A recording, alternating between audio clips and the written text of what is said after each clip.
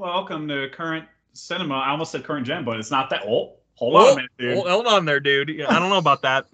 It's Current Cinema, episode 2. We made it to another episode. Oh my god, I can't believe it. I'm just They didn't cancel so us. overwhelmed. The big guys upstairs, they were like, we like Yeah. what you're doing. Yeah. Keep on doing it. The second you have one unsubscribed, though, y'all are out. So Yeah, our goal is Tim not didn't to- Netflix us or HBO Max us or whatever. Yeah, He didn't just yeah. go, you're removed and all the videos are deleted. He's now. a merciful CEO for sure. Yeah.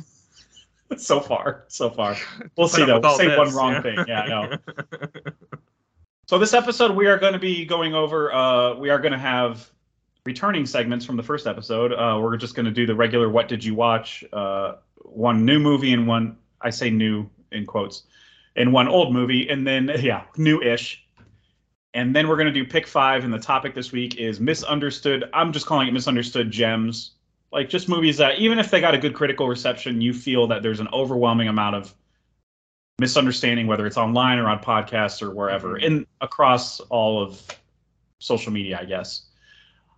So yeah, starting out though, I did want to just jump into, normally we won't really do news, but today, as of the time of this recording, the Oscar nominations did come out.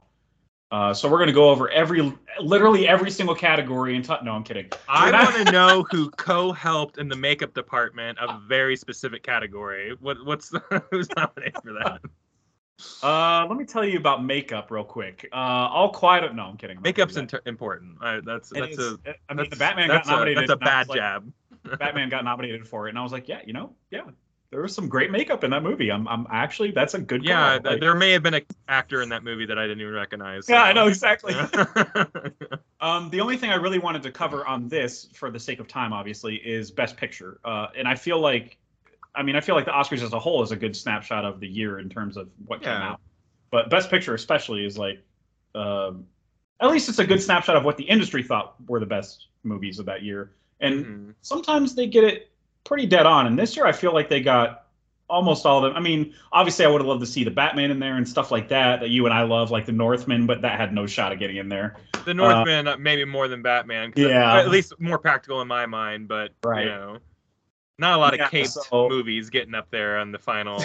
Yeah. I'm still to this day, I still don't believe that like Lord of the Rings was nominated. I'm like, and won, right? And it won, yeah. Crazy to me. All these years later, I'm like a fantasy movie. I want to say it swept, but that might be inaccurate. I think the trilogy, oh, you mean swept that year? Yes. I know it broke a record at the time. Yeah, but they kept on calling it. It wasn't just one movie; it was a trilogy. So it's kind of like, 3 movies getting more awards. They were awarding the trilogy basically. Yeah. By the time Return of the King came out, it was like Return of the King just got everything. Yeah, that makes sense. I do remember that. Which was great because I was on cloud 9 with that series at that time. Same here. Yeah, awesome. Yeah. And as a kid, I'm 18 at that time, I think. You know, and it's just like watching that like on TV and being like, we won, guys! The nerds won! we did it! Yeah, that was a like great Star feeling. Wars is never getting nominated for Best Picture. It's never gonna happen. It's just not again. Not again. Not like new Star Wars. I mean, so it's like you gotta take your wins where we can. Yeah. Now the industry too. Like, I mean, insiders, like people that work in the industry are like, oh, freaking Star Wars, man. Like, I mean, unless they're working on the shows, movies, people like voters are like, another Star Wars movie. So, I mean, of course, we're not going to nominate, something they're sick of. Kind of like Marvel. I think there were many years that like they were maybe up for like best SF, special effects, and maybe it should have won, but everyone's just like, it's Star Wars, who gives a shit? We're not giving. I know it went up. Like 77 was a banner year for the Academy Awards because it was like Star Wars, Rocky, Annie Hall, and like I think there was something else major that was nominated. And it was kind of like, well, what the hell would win then? Because look at all of those trailblazing titles. Yeah. So I'm trying to find which one. No, that wasn't the year of Rocky. I'm sorry. It was the year of Annie Hall though. So it was Annie Hall. It was really between Annie Hall and Star Wars, I guess. But there were some other ones that I don't recognize. Because I mean, sorry, I don't have all the time in the world to watch all these nominated movies. Movies that came out like before the 80s, like. Yeah, exactly. I'm just like, unless they're like. At some point, like you're just like, this is old. Yeah, this is just old. Exactly. Like we don't talk like this, no one writes like this anymore. Yeah, like, exactly. Nothing wrong with it. It's just it is what it is. It's old. Movies that are like, okay, that's like required viewing, bro, because then everybody talks about it all the time. Yeah. So I mean, outside of that, I'm talking about. You haven't seen Casablanca? It's like, I mean, this is when they did five nominations. So it was Annie Hall and Star Wars, of course. But then there's The Goodbye Girl, Julia, and The Turning Point. Nobody talks about those movies at all. At any point, like in movie whatever history. So no, I'm not going to watch them. Sorry. Yeah, sorry. But anyway, this year's though, a great crop. I can't say. Even looking at this, even though I haven't seen all the movies, even I was like, oh, Jeff was right. This was actually ended up being a pretty, not only decent movie year for movies, but like in general, I feel like they picked right, but also like kind of obvious, you know. But yeah, exactly. But it doesn't. You said first thing this morning. I'm like, I don't feel like there was a lot of snubs this year, and I was like, yeah. Every year I have to hear from you about all the snubs. And like I didn't get my yearly paragraph. I didn't get anything like that, you know? Like you were pretty like, yeah, all right. There's only one snub and I'll get to it, but and it's in a different category. But like Best Picture, as far as that goes, we got All Quiet on the Western Front. That's on Netflix, by the way. Avatar: The Way of Water, which was obvious, like a shoo-in. As soon as it started making the millions again, like the first one, I was like, well, it's going to get nominated. I mean, I plan to almost never see this movie, but I totally think it belongs there because you're talking about a cultural, like this is 1977 Star Wars. You know what I mean? Like, you're bringing something no one's ever seen before in a way that like is blowing people's minds again, bringing them back to a place that like it blew my mind, and I don't you went in wanting to hate it. I was there leading up to those weeks. You wanted to hate that movie, so like coming out the other side of it, you know. In a as positive as you could have been type of way was surprising. So again, like I totally think it should be up there, and I know that for like sure. Just for a lot of people who are like, well, look, they put Avatar up there, so other Kate movies should be up there. I was like, yeah, but no matter how many Marvel movies they put out a year, like combined, they usually don't make as much as Avatar made alone. You know, like that's a cultural event where everybody on Earth went and sat their butt in the theater and saw a movie.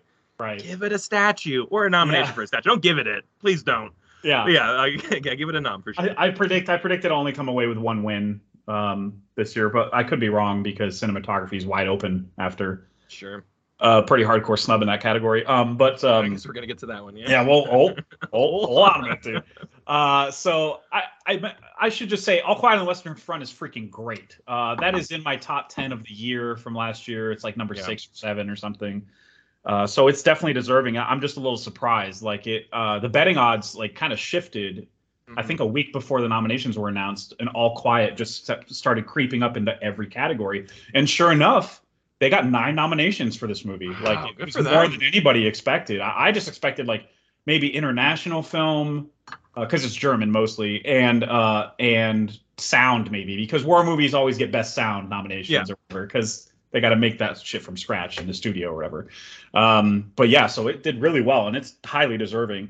Banshees of Inisherin. That's the movie I really want to get to, but like it's you're gonna 3 hours of reading, so you know I have to like have to walk in ready. You know. Yeah, you kind of do have to prepare yourself a little bit. I'm really excited for that movie. I've literally only heard good things. So it's incredible. If you're gonna remake a movie, this is how you do it. So Banshees of I guess it's not a remake. It's more of an actual honest adaptation of the real adaptation of the book. Yeah, instead of like an Americanized version of German soldiers or whatever. What are you saying? We mess things up when we adapt things every year? Is that what you're trying to say, Jeff? That movie won so many awards that year. And it's a great movie, but it was just so American. But the Banshees of Inisherin is also one that got like I think it got the second most nominations behind All Quiet on the Western Front. Like they both got 9, I think. Highly deserving. We've talked about that movie before. We freaking love it. On the Current Gen podcast, mainly we talked about that one. Yeah. Elvis got a lot of love across the board.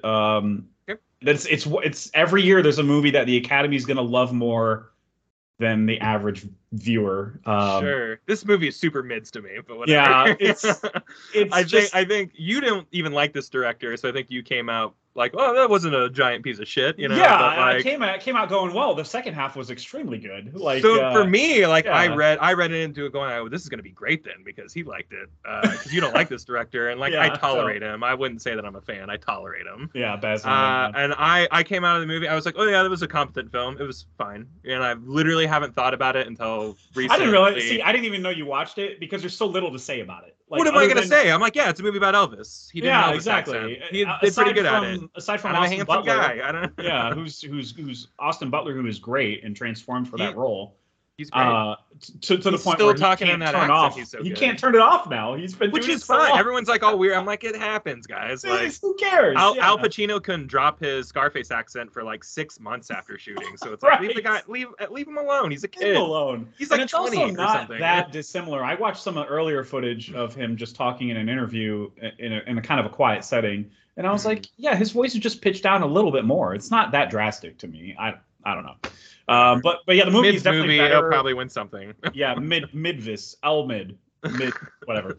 Yeah, it's probably gonna win like best costume or production design or something like that. But yeah, I definitely saw this coming. I saw this being a movie that was like, yeah, the Academy's gonna give it a bunch of freaking nominations. It is competent. It's a competent movie. You know, certainly, yeah. I mean, they definitely have a hard on for Baz Luhrmann for sure. They went all out for Moulin Rouge for sure. Yeah, The movie's fine. Let's talk about it for 20 minutes. Everything Everywhere All at Once. This is the one that got the most nominations. It got 11 nominations, and yeah, movie's okay. So moving on, I don't have anything to say about this movie. We have nothing to say about this movie. Nothing profound at all. It's just a phenomenal movie. I mean, I feel like there are too many people that are letting this is just generally speaking too. There are too many people that let like the hype or other people's feelings online about a movie influence how they watch a movie. Yeah. And I've encountered that with a few friends where they're like, yeah, Everything Everywhere was just a little overhyped for me. And I'm like, that's on you. Did that. But yeah, you did that to yourself. Yeah, I'm sorry that you can't just blame literally everybody else. We've been interneting a long time, guys. We should know how to navigate these waters, you know? Yeah, like, exactly. Yeah. Catch up. So I'm not saying you're wrong for not loving it as much as everybody else. That's not what I mean. I'm just saying don't let that noise, even if it's positive, influence how you. In fact, like once you hear a couple people go, "Hey, it's like the best thing I've ever seen," like stop, like don't engage in conversation until you see it. You know what I mean? Because like, and don't take that to heart either. Just go, "Oh, they really liked it. Yeah, let me go check this out." You know, like you can put up barriers, you know, to kind of make sure that you're or let the hype fly, but know how to reel it back in at the right moment, like I do. I'm excited about everything, but then like at the right moment, I go, "Oh, all right, let's bring this back in real quick." Pump the brakes a little bit. Yeah. But yeah, I do love that. We both love this movie. I think it was both of our number ones for the year. The Fabelmans was nominated. This surprises nobody. It's Spielberg. Autobiographical movie. Someone told me it's a movie-ass movie. Would you confirm that? Okay. It is it not in the sense where it's a lot of movie. Like, you know how sometimes we watch an epic like Everything Everywhere and it's like there's a lot of movie in that movie. Yeah, it's not like that. Sure. This is literally a movie about movies, so it's a movie-ass movie. It's a movie-ass movie. Yeah. And it's a Spielberg-ass movie at that too. Like, and like Spielberg's so hard in this movie. Does he? Yeah. Such great camera work and like such great like shadow play. For it. I like this whole thing, like the way that he grew up or whatever really resonates me. Fascinating. In a like really somebody way, so. Phrased it interestingly in a way that I didn't really consider, where they were like, this is about like the guy that like Spielberg became this dude that kind of just left his family to go do this freaking outrageous thing in Hollywood, and like abandon any ideas of, I mean, eventually he had kids and stuff, but like abandon any ideas of family and stuff until, you know, he cast his wife in Temple of Doom, obviously. He did that, guys. But I'm just saying he made sacrifices along the way, and it's just interesting to see how, like, what made those decisions come to the forefront of his brain and like why he did that. Anyway, it's a good movie. It's not gonna, I mean, it ended up in my top 25, but like we're talking like a 25. But of like what, like 400 really movies? Yeah, I don't like 200 movies. It's still pretty good. Yeah, it's still pretty good. Yeah. Tar got nominated, and this movie is there's a lot of movie in this movie, that's for sure. It's not Everything Everywhere epic, but I still think about it. I still have to like I'm doing now. I still have to like stop and like go, what do I want to say about this movie? Because it's very complicated. It's about a composer who's kind of at the top of her game, Cate Blanchett, played by Cate Blanchett. She's amazing. She's probably going to win the Oscar if Michelle Yeoh doesn't. That's surprising because she always shows up and just phones it in. I know, she's so terrible in everything. Yeah, like it's so crazy how much she just. But like in this one in particular, you can kind of make parallels between her journey and certain like directors that fall out of the limelight and stuff. But she kind of gets caught in this whole scandal about her career and how she's carried herself. And there's an excellent, I can just share a scene with you out of context and you'll be like, holy shit, this scene's amazing. It'll make you want to watch the rest of the movie. It's a scene that happens very early on, and it's a conversation between her and a student about cancel culture and how some people nowadays are intrinsically tying their identity to their ability to appreciate art. Like they don't know how to, like the student that she was talking to in particular, I think he was like, I think he called himself BIPOC, so he's multiracial, and he said he was gay or something. And he's basically explaining in so many words that he doesn't listen to old ass music by white guys because it doesn't match with who he is as a person. Mm-hmm. And she's kind of explaining, man, you just got to watch this scene because the dialogue is so freaking rich. You can just, it's so good. And then there's there's a whole psychological element to the movie too that I read several articles on later after I saw it, that I was like, oh, this kind of unravels the movie in a totally different way. So I'm still thinking about it. Like it might be a Triangle Sadness situation where it just climbs up higher and higher in my rankings. Sure. For now, it was like at 20 when I posted my list, but it's probably going to go a lot higher. But I probably should just rewatch it, honestly, because there's a lot of stuff happening that you're like, what was the point of that? And you kind of have to go back and watch it and reassess it. But I'll have to share that scene with you because it's extraordinary. Sure. So good. It's a little bit of both categories. Like both people in the scene are right and wrong at the same time. It's great. Yeah. Top Gun Maverick movie nobody saw. Nobody saw any of these movies. Yeah. Remember when everyone was talking about this movie like 2 months ago, and then Avatar came out, and everyone's like, "Who gives a crap about Top Gun?" Yeah.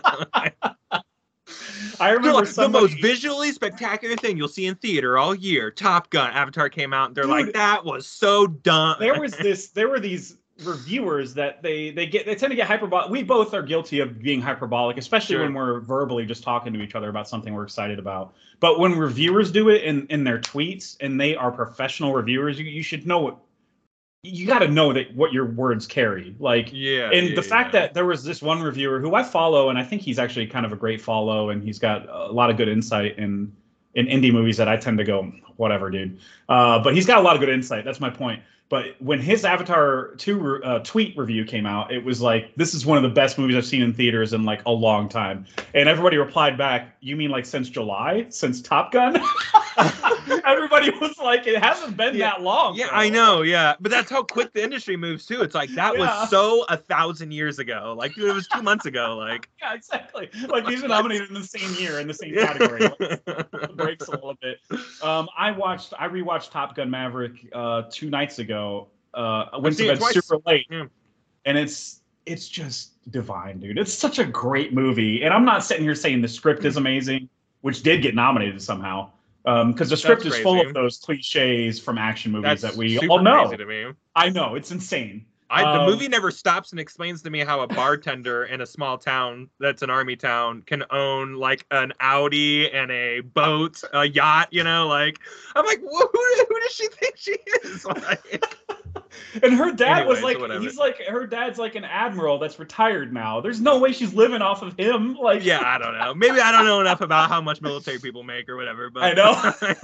I did love the scene. Speaking of financial moments in the movie, I did love the scene where she's like, you're gonna have to pay for a round for everybody because you had your phone on the bar. You can't afford that. And she goes to run his credit card and it gets declined. And I'm like, thank you, movie. There's no freaking way. He just got fired. Like, he just got demoted. He's going base to base, just got demoted. Yeah. He's going to buy a round in the whole bar. Like, all right.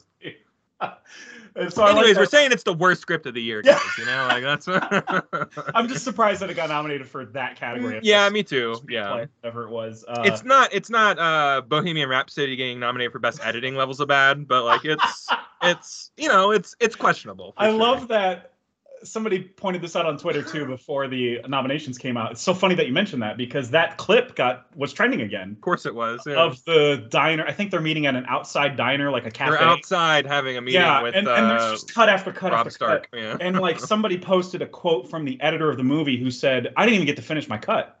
I had to turn in what I had because the movie needed to come out. So like he won an award and he was like confused. He was like, I didn't even finish the movie, and I got to win an award for it. Like, wow, yeah, he must feel like fraud syndrome, big time. You know what I mean? Like, yeah.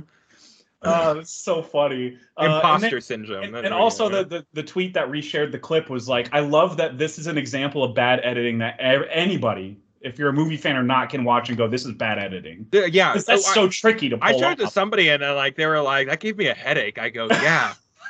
Exactly. It did. How do you think I feel when I watch Baz Luhrmann movies? Because that's his thing, right? Is being frenetic. I'm having 6 Underground flashbacks right now, pretty bad. I know, exactly. It's incomprehensible stuff. Like Ambulance does that a lot of the time too. Hey, Michael Bay, don't. Hey, stop. Whatever you're gonna do, stop it. Stop that. Let a scene breathe. Jesus Christ. I gotta pay some respects to Elvis for having all the Baz Luhrmann bull crap in the beginning, and this very front heavy with all the fast editing, and then like I think at the halfway mark when it starts getting a little more serious and dramatic and melodramatic, and sometimes in bad ways, I feel like it kind of grounds itself a little better. And I'm like, thank you for showing restraint when you needed to, because the script demanded you to do that. Anyway, enough about freaking Elvis. Top Gun Maverick's fantastic. I can't wait to watch it again. Every single time I watch it now, I'm like, dude, when the final mission starts, or the only mission in that movie starts, yeah, it really is the only mission, right? It's 45 minutes of electricity, and like I'm saying that this was my avatar this year. I didn't even want to hear it from Jeff that this movie was good. I was like, shut up. It's so dumb. I saw 10 minutes of that, like, the tag session, like in theaters. And I literally go, that's dumb. I'm never going to see this movie. It was shot really well. Don't get me wrong. But like, I just had no. Yeah. But like, boy, that movie really won me over. And my top 10, which is crazy. Like, it's just. Yeah, I know. I've seen it twice. Can't wait to see it again. I think it's like top 5 for me somewhere. Like, I think it's 4 or something like that. Because every time I thought about it more and more, I was just like, no, there's a spectacle element to this that deserves to be respected. It's out of this world. And it's like a practical spectacle too, which is kind of a tongue twister in its own way. But it's like they're doing this stuff in camera, which is insane. Yeah. It's just insane. God damn, that movie's so special. I have some audible gasp moments in that movie. Like, oh yeah, me too. I was sitting next to somebody because I saw it in an early screen. It was like a week early screening, but it was completely full, sold out. I hadn't been to a screening like that in ages, where it was like from the front row to the back, it was completely full, and it was a big auditorium. It was not a small one. But the girl next to me, I don't know who she was, but she was doing the audible thing of like, oh God, like the whole movie. And I'm like, you're ruining the tension. And the fact that you're buying it too is crazy, because there's moments like back to back within 20 minutes of each other of identical moments of Tom Cruise being in peril, like identical moments. And then an explosion saves him. And you're like, come on. And I'm like, this girl's like buying it the whole time. She's as bought in as the first time. Yeah, that's great. Good for her, She's watching movies on a level you and I could never get to. I know, exactly. It's like, no, we're too jaded now. It's too late for us. Triangle of Sadness did squeak in there, man. It got nominated for Best Picture, and I love that. Surprise. Yeah, this is the surprise of the nominations for me, for sure. I think guesses were that Babylon would get nominated, especially because it's a movie about old Hollywood. And I love that shit out of that movie. And you're not going to hear that. I still need to really see that, and like you see just as much bad as good. Exactly. You're not going to hear it. It's a very polarizing movie, but I love the hell out of it. And everybody else that was in the theater with me, it wasn't a sold out showing or anything, and it was a small auditorium, but still everybody else was like clapping and like laughing their ass off. From all different backgrounds. Like, I mean, there was like an Indian couple behind me. There's like a black couple up here or whatever, like all different backgrounds. Like they were just laughing they loved it. And I was like, see, this is what people like. This is why you go to see movies like this. Like, yeah. Damien Chazelle, dude, he's just on another level for me. I'm here for, and like you said, it's super debaucherous. I'm like in. Oh man. Yeah. There's so many all the way in on that. So many bodily foods in the first like 15 minutes. It's great. Sign me up. Might be a little too debaucherous for some people. That's probably why they're like, because it's like, well, there's no way it was like that back then. I was like, you don't fucking know. You don't know. I bet you it was, dude. Yeah, there was no social media back then. Of course they were. Yeah, I almost promise you it was. So. I almost promise you, yeah. So Triangle of Sadness, I'm super happy to see that get in there. We've already talked about it on the last podcast. We both loved it. I think the bigger surprise is the director got nominated and squeaked into the Best Director category, which is only 5 still. A slim category. Yeah, I feel like they should expand that to 10, because actors get 10 nominations. Even if they split it up by gender, total they get 10. for Best Actor, Best Actress, and then Best Supporting gets 10. Picture gets 10. Why isn't Director getting 10? It just doesn't make sense to me. But okay, whatever. But anyway, they only direct the movie. You know. I'm happy that Triangle of Sadness dude got nominated, Ruben Östlund, because he I feel like he had the toughest job on his film. Granted, he wrote his script, I think, but just that juggling act of like 3 very distinct sections of a movie and having to tie it into each other somehow, thematically, visually, it's just incredible, the work that he did on that movie. I'm super happy it's nominated. And then Women Talking got nominated. I think this was going to be a shoo-in as well for Best Picture. I had it in my guesses since October. I was like, this is going to get nominated for sure. It's a really good movie. Talked about it last week as well. It's kind of funny. The last 2 ones we talked about already. I think there were complaints about no female directors being nominated, and that's kind of why I say I think they should expand the field. A lot of award shows already do that. Maybe not the main ones like Golden Globes, but Critics' Choice expands it to 10. Mm-hmm. And it just creates more opportunity, man. Sure. And not only that, but it's also an industry-wide issue. The women aren't being handed Avatar. They're not being handed Top Gun. So yeah, how can they get nominated for stuff they don't get the role, the job for, you know? Right. Which is its own conversation, but that at the end of the day, there's only so many people you can nominate, and it's really slim in a thing of 5. So that's the thing. I've always called it just the curse of having to nominate 5, and if I had to pick 5 as well, I would struggle. It would be hard for me to fit a woman in there too, and not that I would be actively thinking of who can I fit in here to fit a quota.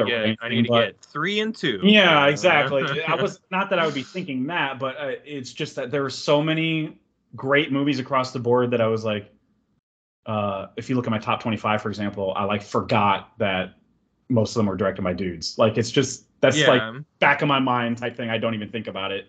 Yeah. Really, it's your male privilege. Go back and list the list basically, and I'm like, oh shit. I think a couple snubs worth noting, I guess. Nope didn't get any nominations at all, which is crazy. It's insanity. That's another Hollywood-centric movie, kind of I would say. Some of its there's some allusions to it. Yeah. I mean, it's about being filmed, right? And to some extent. Yeah. It's having your trauma filmed and how you deal with it. Yeah. I feel like that movie should have gotten Best Sound at least, because when I saw it in a theater, I was doing this a lot. I was looking around who was that? But it was just the movie. The sound was so freaking incredible, man. Especially during that barn scene where it's a fake out.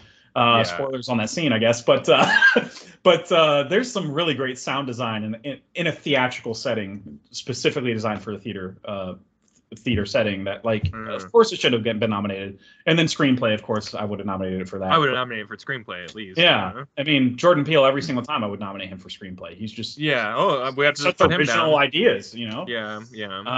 He's going off book for sure. Oh yeah, definitely. And then the biggest, I think the most egregious snub, I've kind of already alluded to it, was cinematography.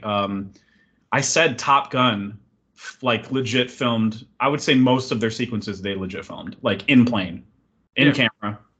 Each actor had their own camera they had to control and stuff like that while they're pretend flying or whatever. But it's still a lot of work, and it's still a lot of coordination between the cinematographer and the director, and I'm sure the stunt coordinators as well. It feels like a slap in the face because it does. Yeah. In the betting odds, Top Gun was number 1 for as long as I can remember. For months, it was number 1 for best cinematography, and now it's not even in the freaking category at all. So who the hell's whoever's gonna win? I mean, it's kind of bastardized version of the award because there's no way you're gonna be as good as Top Gun. I'm sorry. Yeah, right. I what a wild one. It just doesn't make sense. That's the only one that's what the hell. To me at least. I'm sure there's some other people that might have other snubs that they can think of. Whatever. They're wrong. They're wrong though. They're wrong. This is the first one for sure. But overall, I'm actually pretty happy with the quality of nominees that came out. Nice. I'm like every year, I pretty much never watched a show live. I pretty much just go either to YouTube later or I just watch a Hulu and fast forward through bullshit. And that's it. But other than that, I try to stick to just watching everything that's nominated, because sometimes you get good stuff out of that, and sometimes you don't, but that's okay. Sometimes they'll lead you wrong, but usually, I mean, like, there's a nugget in there. Yeah. I would say for the most part, for sure, it's like, oh, I'm glad I watched that, you know? Yeah. And I think of every, and I'm talking about literally everything, even things that are nominated Best Costume.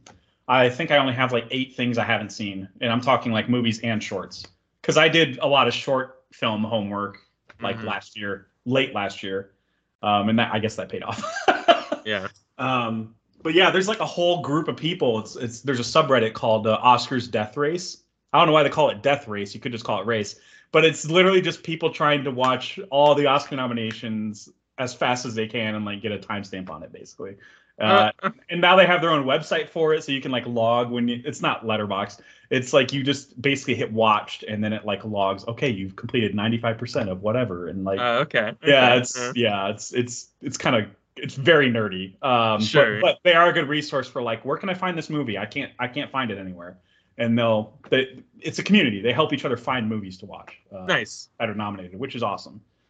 So I'm nerdy as shit when it comes to movies. So yeah, we're gonna move on to things we're watching. What did you watch is the segment name, I guess, that we're lazily going with. And what did you watch something? Are you gonna go with what you just watched? I watched something old and something new. So which one are we doing first? Oh, let's do something new. Something new? Okay, yeah. I literally just got done watching last year's Duel. And that's what D-U-A-L. D-U-A-L, but it's about a D-U-E-L between D-U-A-Ls. So, yeah. You see it? You see what he did there? Right. Okay. Anyways, yeah. This is from and you might have to remind me of the name, but the guy who did Art of Self-Defense a few years ago. Yeah. Which I absolutely love that movie. Love the shit out of that movie, dude. That was like I think I gave that 5 stars on Letterboxd. I was like, and I was excited to sit down and watch this movie, but the second you told me, hey, this is that guy, I go, oh, I would have watched this like a year ago. And I know I had that information at some point. It just, fluttered away. But I didn't bring it up because it didn't make my like top whatever, Yeah. So I forgot to, bring it up. Super fun movie. I really enjoyed it. This particular director has a very weird tone that he likes to really lock into. Yeah. And it makes it like Karen Gillan's very robotic in this role. Her line delivery is very weird. It might be off-putting to some. But it's exactly like Jesse Eisenberg's role in Art of Self-Defense. It's almost like they had an acting coach. It's like, you're going to talk in this cadence, just like this.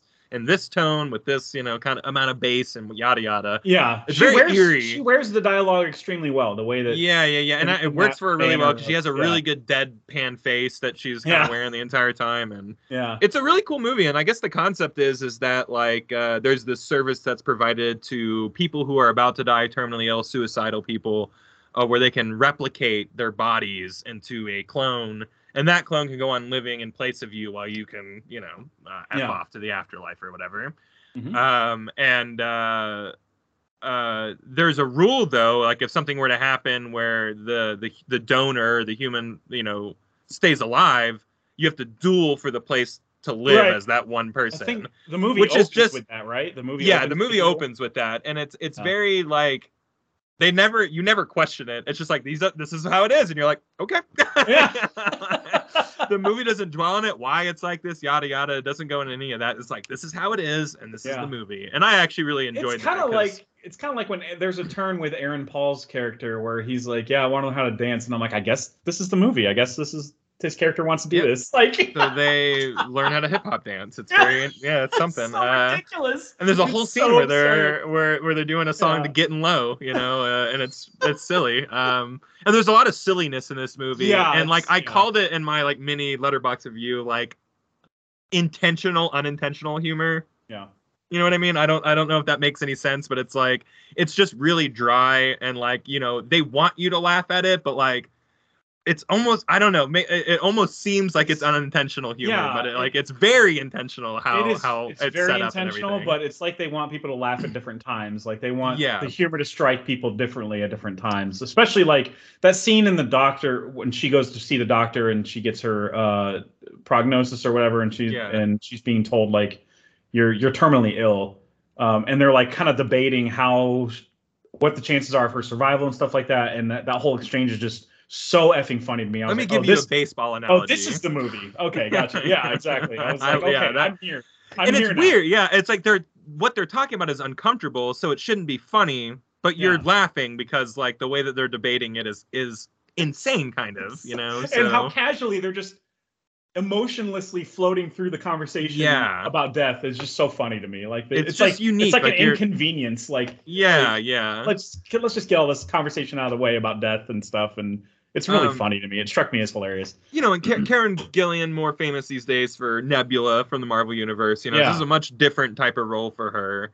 Mm-hmm. I don't know. I think she knocks it out of the park or whatever. And Aaron Paul's really good in this too. I thought. He's great. He was great. Yeah.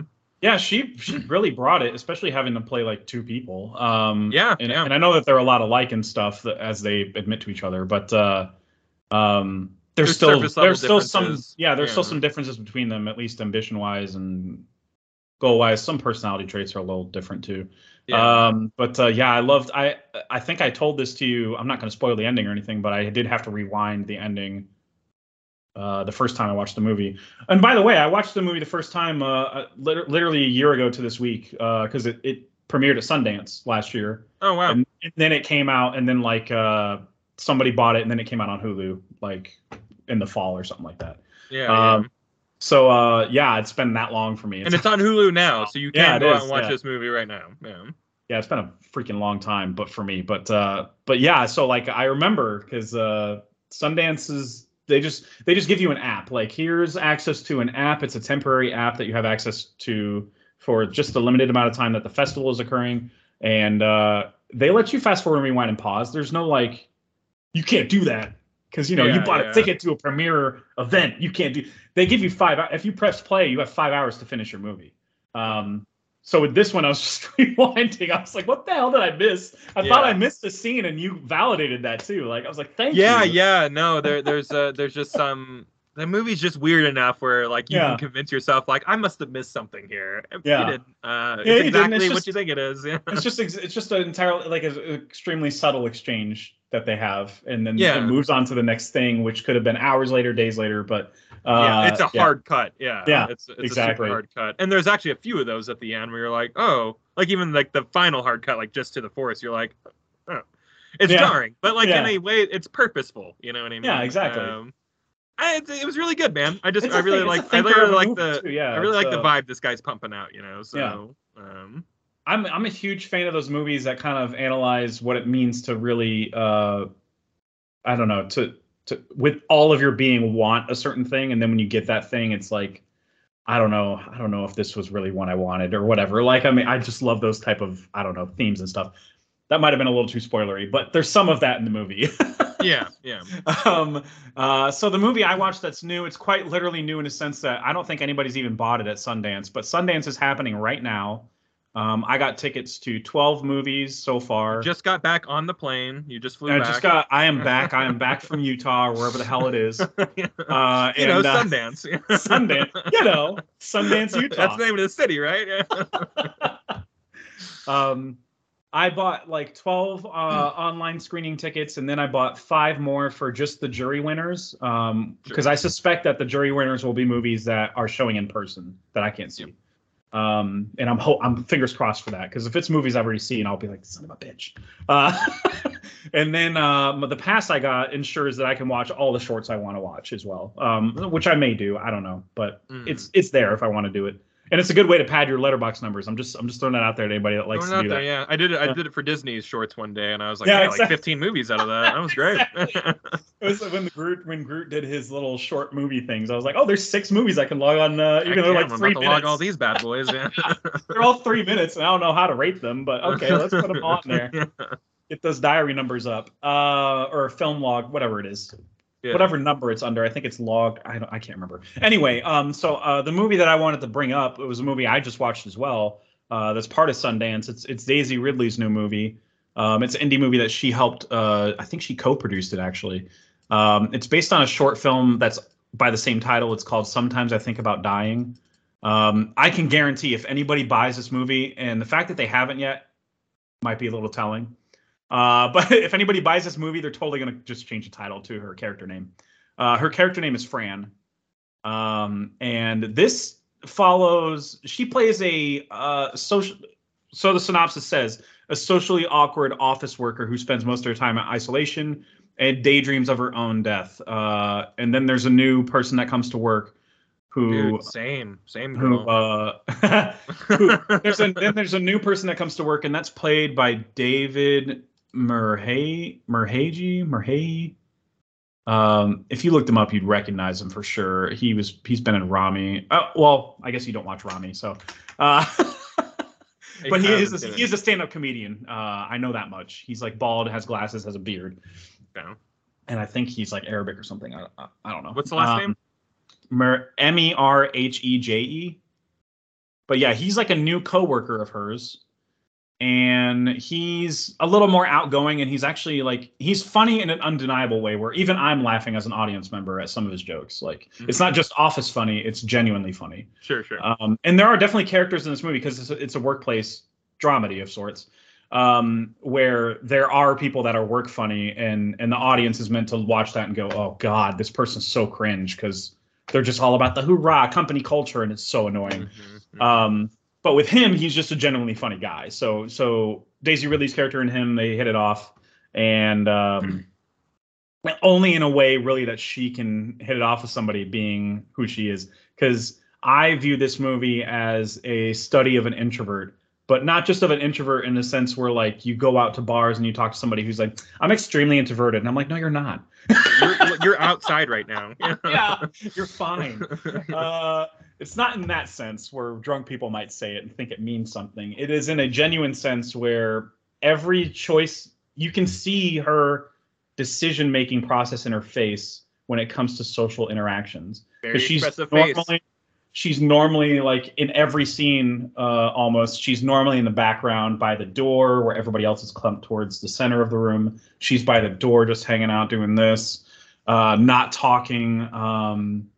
She's just not present in socially on any level and has no desire to be. It's too much work for her.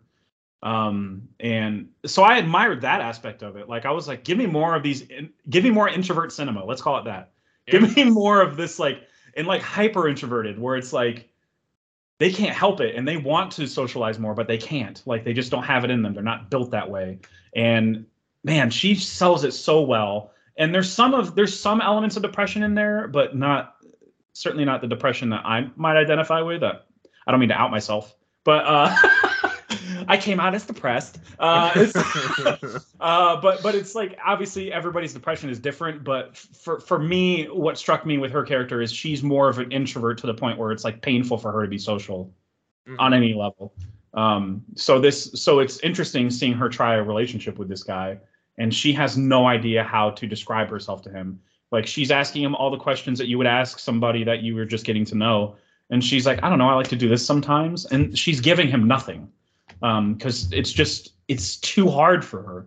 I don't know. The movie's like a little thin though, but I think it's deliberate because it's trying to show you how she normally lives her life and what it's like when she steps outside of what she normally lives her life. You know what I mean?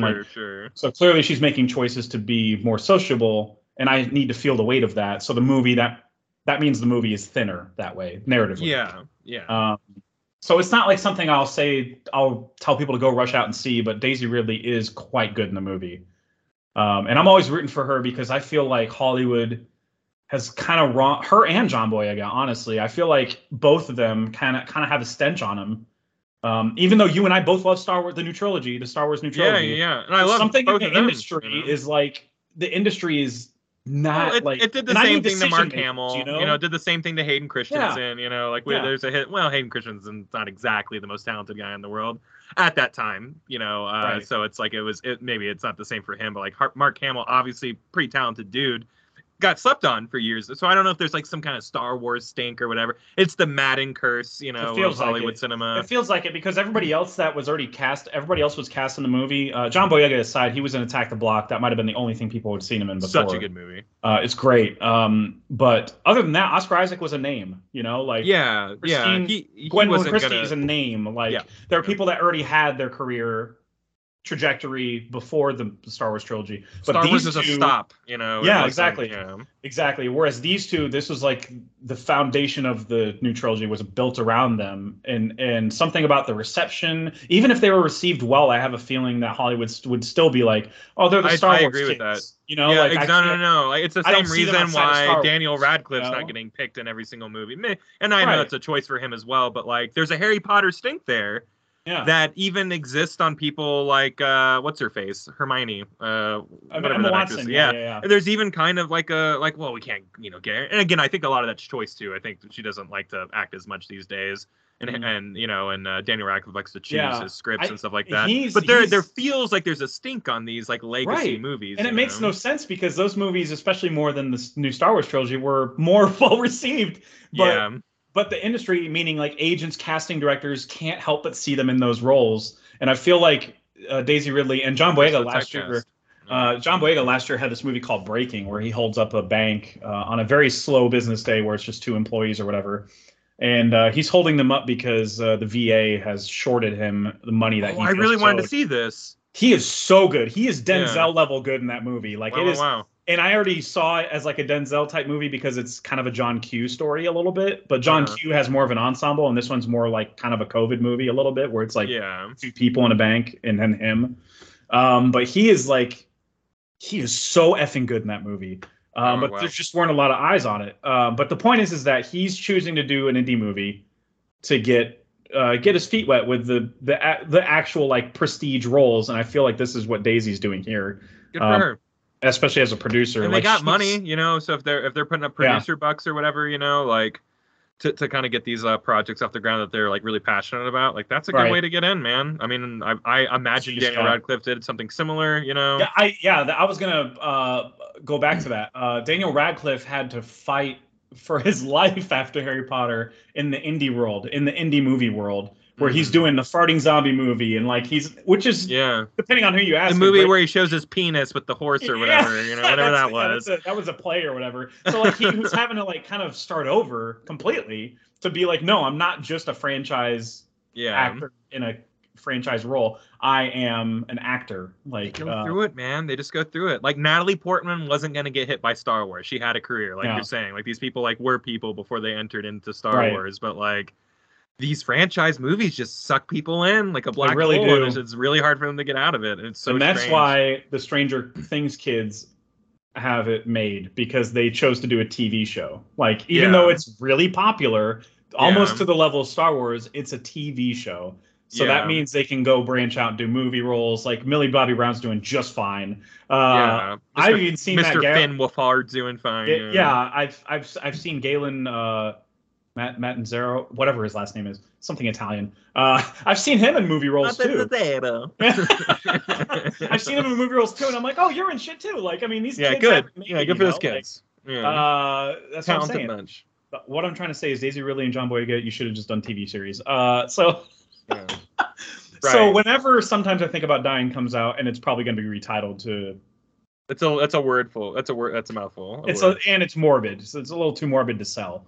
Especially if it's not as morbid as the title is, because you're describing some funny elements and stuff. Yeah, it's not really like they were really true to the title being sometimes, because they don't spend like half the movie of her imagining these scenarios of her dying. There actually aren't any explicit or gross death scenes in the movie. It's just like there will be a scene of her laying in the forest somewhere, and she'll be a corpse. And there'll be bugs all over, and that's it. That's all it is. It's not anything graphic, Flash. like And it's not like suicidal thoughts. So I think a lot of people have those type of thoughts. Like, wouldn't it be crazy if I just died right here? Yeah, like freaking insane. I think that's pretty normal too. I mean, especially when you're somebody that, I mean, granted, she's far more introverted than anybody I've ever seen on a movie. But especially when you're that degree of like in a rut in your work life, professionally and socially, where you're like, this is it for me until I die. Of course, you're going to naturally start thinking about the ways that you might die, It happens only a couple times. So, I mean, the title might not fit entirely. They might just have to call it Fran or something like that. We'll see, though, how if it ends up getting bastardized. I don't know. But it's gonna be really hard for me to recommend it when it does come out. That's what I'm trying to say, because I don't know that it's going to be for everybody, and everybody might take something different away from it. It's really tough to. I don't know. I still kind of have to sit with it as well. Sure. So I mean, hey, it is something new that I saw, and it's kind of like an exclusive a little bit. Yeah, right. And I do have way more Sundance movies to see. I'll probably just have to pick a favorite for next week for sure. So yeah, moving on to something old that we saw. Want to hit me with your old? Yeah, it could be a rewatch too. It doesn't matter. I just watched it in the last couple days, and I hadn't seen it in years. Death to Smoochy. A Danny DeVito joint. I don't think I've ever seen this movie. It is fantastic. I don't think it's fantastic. I have, because I worked at Blockbuster. Like, if you just pull, I don't know how much you know about this movie. If you just pull up the IMDb right now, like, I would love to watch your reaction in your eyeballs. You're like, wow, like literally everybody's in this movie. But like, it is a fun dark comedy, and it is a dark comedy. And so, like, imagine the idea is that, like, I didn't realize DeVito. When you said DeVito, I thought you meant he was in it. And no, he directed it. Yeah. Yeah, I didn't know he directed it. Wow. Okay, so the idea is like, think like the Wiggles. You know what I mean? Like, Robin Williams plays like a solo like Wiggles actor, or whatever. All right. Right. But he gets supplanted by a new Barney-like character who's played by Edward Norton. Yeah. And Edward Norton's kind of a, you don't know if he's quite fake about it, but like he's like trying to be the good guy, you know what I mean? Whereas like Robin Williams' character, it's very like that Jim Carrey show that was kind of like ripping off of Kidding? Yeah, Kidding, thank you. Yeah, off of Mr. Rogers. Mr. Rogers, thank you. Yeah. Where it's like, like he's like a nice wholesome guy like on the screen. He's, Mr. Robert Rainbows or whatever his name is.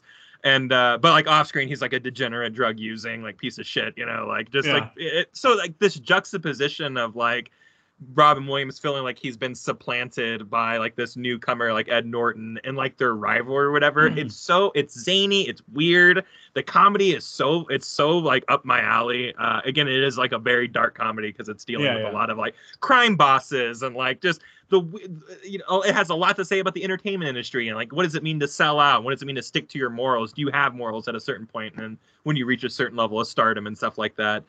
And there's a great scene where like, and it's an old enough movie I can quote unquote spoil it or go. It came out in 2002, man. Yeah, you're good. So like Robin Williams like fake calls Ed Norton as like, hey, can you do me a favor? I run this charity. We got to do this. We got to do that. It'll be standing for this. I think it'll be a real big boost to like how the community sees you and stuff like that. And Robin Williams like kind of takes him there like in makeup and drops him off at this place, and it's a Nazi rally. So now I've totally seen that scene. Yeah. So now like it's all over the news that like Smoochy is like pro-Nazi and stuff like that, and his career's ended. So it's like it gets flipped where like now he's kind of the crazy person who's trying to get revenge on Robin Williams, and like the whole movie's just this back and forth of them. I gotta watch these two crazy people. I'm pretty sure I have seen it before, but I told you about when I worked at Blockbuster and we played the Robin Williams stand-up. Yep. Like when we were closing and stuff, we just had it on repeat, especially during inventory time, which about inventory at GameStop. Sure, yeah. That can go till like 4 a.m. or whatever. It can. So we would just have Robin Williams like in the background, and this was one of the things that Robin Williams was a part of that my manager would put on sometimes. After that manager went away, we stopped doing that, unfortunately. But so this was definitely something in the background, but I had, I was still on the clock. It's a good watch, and like it held up. I was surprised by like, oh, this all still is pretty relevant to everything. And I think it was a slept-on movie. I don't think a lot of people saw it. It was considered a bomb, and it even got like Razzies, which I hate those awards so much. But that's weird because didn't really review well. But I would say that the retrospective, am I using the right word? I think the way that people look at it now, I should say, is more fondly. I like to use a negative term called revisionist history, but yeah. But no, people do come around on stuff where things like just hit different years later and stuff like that. So it's totally real. I think the biggest example is 2001, where critics were like, "I don't know what the hell Blade Runner." It's Blade Runner was like, "This is the biggest piece of shit in the entire world." And all these years later, we're like, "We're making a sequel to the greatest sci-fi movie ever made." Yeah, exactly. So yeah, things come around, you know. Yeah. It's a great movie, man. It's Robin Williams dialed up to 11, but like specifically rated R Robin Williams. So it's not like him doing like genie stuff, you know. It's some of the most fun Robin Williams roles are those roles. Yeah. It's so over the top and crazy. And Ed Norton, like you just like there's something about me like I just don't trust this guy, like you know that like the character in the movie or whatever. But also, like, he's your protagonist, you know? You could argue that that's the Smoochie character is basically the same character as his Birdman character. yeah, absolutely, actually, yeah. They play some similar characters. He's like such an asshole by the time that movie picks up, but he's like, I love that movie. That's another movie I haven't gone back and watched. Yeah. Anyways, really fun watch. If it'd be super interesting if you did go back and check it out. It's not easy. I try to catch it on streaming. I ended up having to watch it on YouTube with like ads, which was who does that, you know? Brutal. Just download it at that point legally. Totally legally, obviously. Legally. With permission from the studio and the Williams estate and Edward Norton. Right. Just get it in writing. You know? Mr. DeVito, hey, or whatever, however he talks. And he directed a funny movie, you know? So and he's great in it. He's in it too, you know? So it's everybody's in it. Jon Stewart's in it, you know, it's just like it's insane. Right, Jon Stewart when he acted. I forgot about that. Yeah, there was a time. Yeah. Anyways, I'm glad he found where he succeeds, though. It's not that he was a bad actor or anything, but clearly he's good at one thing. Yeah. So the old movie I watched is from that long ago year of 2020. That year like in movies, ago, dude. That year in movies came and went, and nobody talks about the movies that came out that year. Like, can you think about a movie that came out that year that anybody still talks about? It's kind of crazy. No one that talks about. No. It's kind of crazy because there are tons of great movies that came out that year. One of the ones I rewatched on Hulu was Palm Springs. I love that movie. Yeah, dude, that movie is so good. Yeah, top 10 movie for me. Yeah, that year. Oh, for sure. That year, I think it was like 6 or 7 or something like that. It was up there for me too. Yeah. Oh yeah. I think this time I set out a goal for myself of never touching my phone when I was watching it because I do struggle with that. Even with new movies that I'm watching, like when I watched that Sundance movie earlier, I was kind of texting in between the slower moments and stuff. But this time I was like, no, we are watching this movie. And I caught new stuff. I caught new like certain jokes that played the first few times that I saw it. Because this is like my 4th time seeing it. But it's just the last few times was just kind of like noise because it was pandemic noise, basically. It was distracting me from anything else that was going on. Whereas existential dread. Noise from a movie. Exactly. Whereas this time I was like, that dread isn't really there as much anymore, so let's be on the movie's level. Yeah. I just enjoyed the hell out of it even more this time. It's kind of crazy. I already rated it pretty highly on Letterboxd, like 4.5 out of 5 or whatever. Just because I think the ending's a little too pretty. Like it's a little pretty. Yeah. Yeah. It's a little clean. You know? And it's a little too nonsensical as well. But the movie lives off of the chemistry between Andy Samberg and Kristen Milioti. Like they're so effing good together. Yeah. And she is like, obviously we knew he's funny. Like we've seen Pop Star, we've seen the Lonely Island stuff. We know that. But her being able to keep up with him and sometimes even get more laughs than him. He's like in many ways like a modern day like Adam Sandler, like that kind of reverie, you know, in the comedy scene. So it's like, she's stepping into his world in many ways, even though she's very funny and mostly. And we already knew that from How I Met Your Mother that she had charisma, but like she is next level funny in the movie because she has to keep up with a certain style of comedy that she hadn't had to do before. Yeah, Lonely Island's very particular. You know, she does it. She's so good in the movie. And I caught the first couple times I watched it, for some reason I totally ignored the grandma. I was just like, oh, that's weird. You just kind of brush it off. But then there's a couple times like I paid attention more this time, and I caught. She only has 2 lines. It's played by June Squibb, who was in Nebraska. I think that was like her most famous role. But like she only has a couple lines, but they're pretty important lines, and she's kind of like alluding to the fact that she's kind of in the loop too, and I found that to be really interesting. The third or fourth time I watched, like, it's like interesting that I'm picking this up now finally. I'm like, oh, and actually there's a theory online that she is this is kind of spoilery, but it's a theory, so it's not really true. There was a theory online that she is an old version of Kristen Miliotti's character, but it would not make sense if that were true. Like, sure, like there's only a certain, like, yes, the movie doesn't make sense in parts.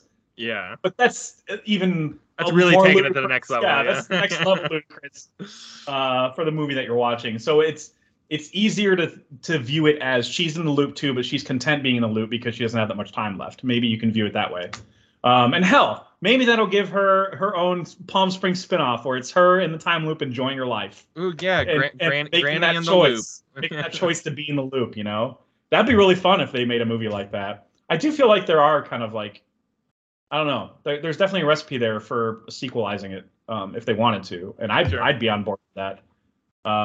But yeah, the humor just works so well for me. Like, even from the opening where Andy Samberg is waking up for the first time, and his girlfriend's there, and he's trying to have sex with her, but she walks away, and she's like, "You can just finish. You can finish, right? You can finish yourself." And he's like trying to jerk it or whatever. And the whole time she's looking for her phone and she's just going, shit. And he's just, she's just repeatedly saying shit. And he's like, how am I supposed to, now I can't stop picturing shit. How am I supposed to do this? It's such a great opening scene. It really sets the tone for the rest of the movie. Yeah. And then I love the parts that he has where he gets to like break up with his girlfriend, and he's like repeating at what she's saying at her, like tonally to the like syllable. Just every response she has, he's repeating because he's been through it several times. It's so funny, dude. It's just one of the best time loop movies there is. It really is. Like, I mean, it's in good company with Edge of Tomorrow and Groundhog Day for sure. Predestination. I guess it's not a loop, but. The time travel movie, I guess it came. Yeah, it's more like a circle, I guess. Yeah, more like time's like a circle in that movie. Flat circle, yeah, it's a circle. I can't recommend it enough. Anybody that hasn't seen it, and I'm sorry if you like the Groundhog Day formula, and like maybe you're hot, if you're hot off of something of that nature and wanted more of it, that's a wonderful, if not one of the better stops on that list. Yeah, definitely. There's also a scene too where oh my gosh. It happens in the bar. I think it's near the end where like she leaves and he's in a tailspin. He's like, what do I do without her? And he goes back to the bar that he's been going to the whole movie, and he just starts like throwing beers around, and then he does like a shitty dance and gives him the finger and leaves. You're like, what the hell was that? There's like so many one-off jokes that make no sense. It's just my type of comedy, dude. It's so perfect. Yeah. And J.K. Simmons is a perfect addition. Like, he's like a perfect foil for Andy Samberg. Like, they play off each other so well. And then their whole montage of partying together that first time was just brilliant. Like, very funny. They talk about chemistry. They have chemistry. Really good chemistry as well. J.K. Simmons just seems like a fun guy to work with. I'm not sure that I'd want to be friends with him or nothing. He seems like he keeps to himself, but he seems like a fun guy to work with as an actor. Like, he seems like he would just be willing to go there to whatever the comedic scene is. But yeah, highly enjoyable movie. It's a 90-minute watch to the number. Brisk. Yeah. As soon as you start it says 90 minutes and counts down. It's like, this is perfect. No other movie should be longer than this. Like, if your movie's longer than 90 minutes, you messed up. That's what I'm trying to say. Let's get back to that. Let's get back to exactly. Let's get back to Blade Runner 2049 cuts being 90 minutes. You know, I want to see that cut. Yeah, I mean, part 1 and part 2. That's fine.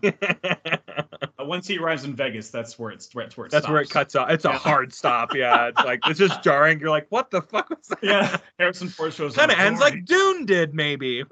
Yeah, exactly. Which it did just, you're like, whoa. And she did do the whole sequel bait. This is just the beginning. And it's, yeah. You really had I love that movie. I love that movie so much. Talk about a movie that's just like, ooh, that left me wanting more. Yeah, no. And I don't, maybe not in a healthy way either. Yeah.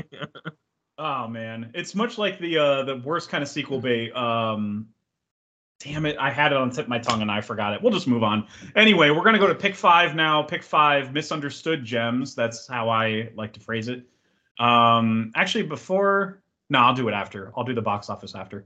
Yes, we're going to do misunderstood gems. And how I viewed it was, yes, there are some crossover as far as underrated and underappreciated, underseen movies go. There's like at least a couple crossovers. But for the most part, it's... for me at least, it's like things I've seen on Twitter that I vehemently disagree with, or podcasters that I'm like, where did you get that take from? Did we watch the same movie? Like, sure. Yeah. So yeah, hit me with one of yours. I want to get the obvious one out of the way first, just because it's something you and I talked about too many times. I know it's something you left off your list because you probably knew I was going to put it on mine. Last Jedi. You guys are wrong about it. What's your number 5, Jeff? No, don't elaborate a little bit. I swear to God, there are like professional critics that I have watched that are they're only a handful, like a small handful, because critically it's pretty beloved. If we can, say that. It is, yeah. But there are a handful of critics that I follow that I like, and one of them is like quoting Kylo Ren as if that's the truth of the movie, and I'm like, no, you're quoting the villain. Like, he's the villain. He's saying you're not supposed to take his advice. He's saying kill the past or whatever. And that's not the truth of the movie. That's not the message of the movie. It's not kill the past. It's kind of a bit of both, really. But you have to look further than quoting the villain to look at that. You know what I mean? Yeah, you're taking lessons from the bad guy. You know, like, which it's not really how like Arthurian type of movie template movies like this like go. Like you're on the good guy journey here. You know, like, that's the whole point. But you know. I mean, there's obviously a lot of things that people thought about this movie in terms of, Luke's arc and stuff like that, which is just wrong about. Like, that's a real arc. Like, someone, like, on a search for power, getting power, and then just wanting more and more power and more power. That's a villain's arc. Yeah, exactly. Exactly. At some point, you have to, especially when you're talking about the teachings of the Jedi and stuff like that, being a pacifist, peacekeeping tribe of cultists or whatever, like that's the message of the movie is that, by the end of it, when he, spoiler alert, dies at the end, he gives himself away to the Force, putting up a fight in a pacifist way. He wasn't even there. You know what I mean? He astral projected there and used symbolism, he used himself as a symbol to martyr himself, to ignite the spark of the rebellion in this new galaxy. And like, I think that people look at that and go, well, he was grumpy when we saw him. He threw the lightsaber when we saw him, yada, yada, or whatever. These are, if you want to talk about a George Lucas quote about, everything, it rhymes. It's, it's a poem. It rhymes and stuff like that. That we're still doing that, like you're talking about watching Obi-Wan not be able to fulfill his destiny, and he goes into hiding, and so does Yoda, so does every Jedi that we meet along this entire journey. Luke is literally Yoda in the movie, and people he is Yoda. He's Yoda and Obi-Wan kind of mashed up together. Yoda was a crazy old man, like he was goofy, and I think he kind of took those teachings from Yoda to kind of because he was very goofy, like when he's like tickling her with like that's the Force, by the way, comedy is really funny in this movie. I think the comedy. I agree. Rian Johnson humor always tickles me quite thoroughly, I guess. People take the wrong message about the Canto Bight thing. The movie stopped to tell you, hey, like everyone's profiting off of these wars, and like this is what that looks like. Hey, that's happening in your world that you're living in right now. So sorry it took a stop in like real message territory, but we went there, and then people losing the thread of why the Finn storyline is so necessary for the theme of the movie. Like the movie is about grace in the face of failure, right? And how to take lessons from that. And so, and to the rebellion, that was their last chance. Whatever fail epically for them exactly. And whatever Finn that mission that Finn is on, that is in the face of the rebellion or the resistance, that is their last chance. So watching the last chance fail, like that's supposed to be the final thread on the coffin of just like, and they double down when no one shows up when they put out that, SOS call or whatever.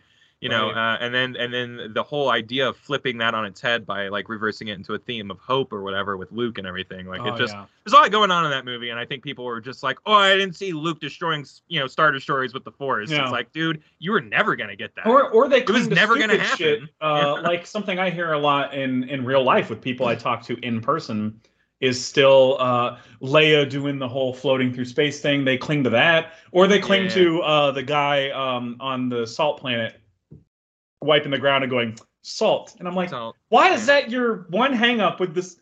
It's almost like you don't have anything real to say about this movie. The thing with the Leia thing is that like that's happened to like 17 other Jedi in all of the cartoons. And that's a made-up number. It's like 3 Jedi, but like it's happened 3 times. The fact literally that it's happened before in Star Wars, multiple times. Yeah, where it's just like, how are they surviving in space? You're like, it doesn't matter. It's fantasy, and that's what you're watching, by the way. It's fantasy. It's not sci-fi. It's fantasy, yeah. It's about magic and swords, guys. It's fantasy. When people start throwing laws of physics at you about Star Wars, I'm like, I can't have. Okay, well, describe me what a proton torpedo is, there, dork. Yeah. It's a made-up thing. It's made up. How does that work? Can you tell me the elements of a kyber crystal? Can you tell me? Yeah, right, exactly. Where on the periodic table does the kyber crystal exist? You know, like, shut up. You're a dork. And then you're talking to the big Star Wars fan, so it's like, you're a dork. I think go watch Doctor Who, where they really explain everything in dumb ways. How about that? They kind of do.